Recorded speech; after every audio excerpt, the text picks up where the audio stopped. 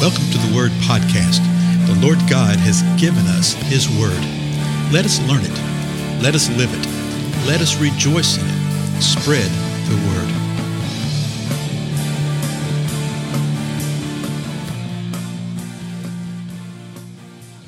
Blessings, everybody. This is Dale. Thank you so much for joining with me today on the Word Podcast.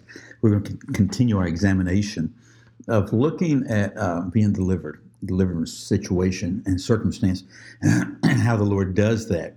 And we saw in the previous episode that we have a role, we have a responsibility in this, and particularly in relationships. What we saw in Proverbs 6, and what we're going to see today in the 11th proverb, of the idea that the righteous, when you walk in righteousness, that you can deliver yourself from situation and circumstance. Particularly this 11th proverb right here deals with the contrast between the righteous and the wicked, those who walk upright and those who walk in evil.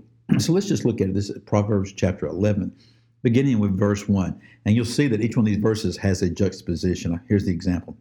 Verse 1 says this: "A false balance is an abomination to the Lord, but a just weight is His delight." So we're going to see this kind of thing to where a false balance, in other words, if you're weighing out something to be sold, something to be bought, that kind of thing, and you're cheating people, that's an abomination to the Lord. But if you're doing it with a just weight, you're doing it justly, without your thumb on the scale, then it is the delight of the Lord. Now, verse 2, "When pride comes, then comes dishonor, but with the humble is wisdom." Again, when pride comes, then comes dishonor, but with the humble is wisdom. So you see the juxtaposition between pride and wisdom. Verse 3, "The integrity of the upright will guide them, but the crookedness of the treacherous will destroy them." And so we've seen that in the previous proverb and in previous Psalms that we've examined, the idea of walking in integrity, of walking in righteousness. Verse 4, "Riches do not profit in the day of wrath, but righteousness delivers from death." That's a wild one, isn't it? Riches do not profit in the day of wrath, but righteousness delivers from death. That doesn't mean if you're righteous that you'll never die. What it does mean, if you're righteous, you will not experience the second death, as you see what Revelation speaks about related to that, okay? So you want to pursue righteousness rather than riches. Riches will not profit when that day of wrath comes, even if it's the day of wrath of man against you, but particularly the day of wrath, the day of the Lord's wrath being poured out upon earth and upon unbelieving, unrighteous mankind. Riches will not help at all. Verse 5, "The righteousness of the blameless will smooth his way, but the wicked will fall by his own wickedness." So we've already seen a couple times here how the wicked will be destroyed by their wickedness. The crooked will be encamped about with treacherousness, okay? So the righteousness of the blameless will smooth his path. Doesn't mean it'll be perfect, folks. No, but it just means it's going to be smoother than that of the wicked. Verse 6, "The righteousness of the upright will deliver them, but the treacherous will be caught by their own greed." So here's the idea of being delivered, that the righteousness of the upright will deliver them. So if you walk in uprightness, if you walk in the vernacular of this new covenant by abiding in the Lord and staying in the Lord, if you do that, that righteousness will deliver you. But if you're treacherous, you're going to get caught up in your own greed. Now listen to these last few verses here. Verse 7, "When a wicked man dies, his expectation will perish, and the hope of strong men perishes. The righteous," verse 8, "is delivered from trouble, but the wicked takes his place."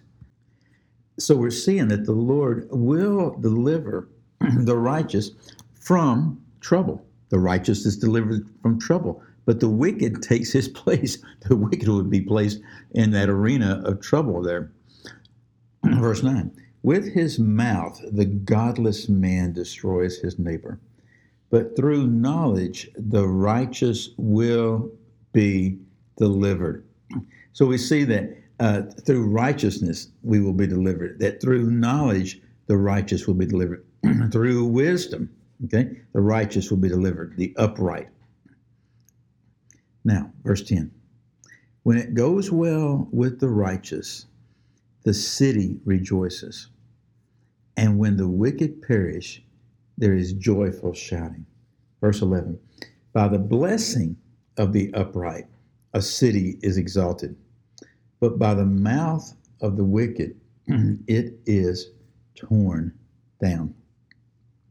Folks, these principles right here, these last two verses still apply today. The idea of the righteous, of the upright blessing a city. When it goes well with the righteous, when the righteous are doing what they should be and they're walking in righteousness, the city rejoices. What's the corollary? When the wicked come about, it's torn down. Verse 10 tells us when the wicked perish, there's joyful shouting because of that. Verse 11 says the blessing of the city is when the upright comes along and they bless it and the city is exalted. But by the mouth of the wicked, the city is torn down. You know, we're experiencing that right now. As of the time of this recording, today's August the 30th, 2020.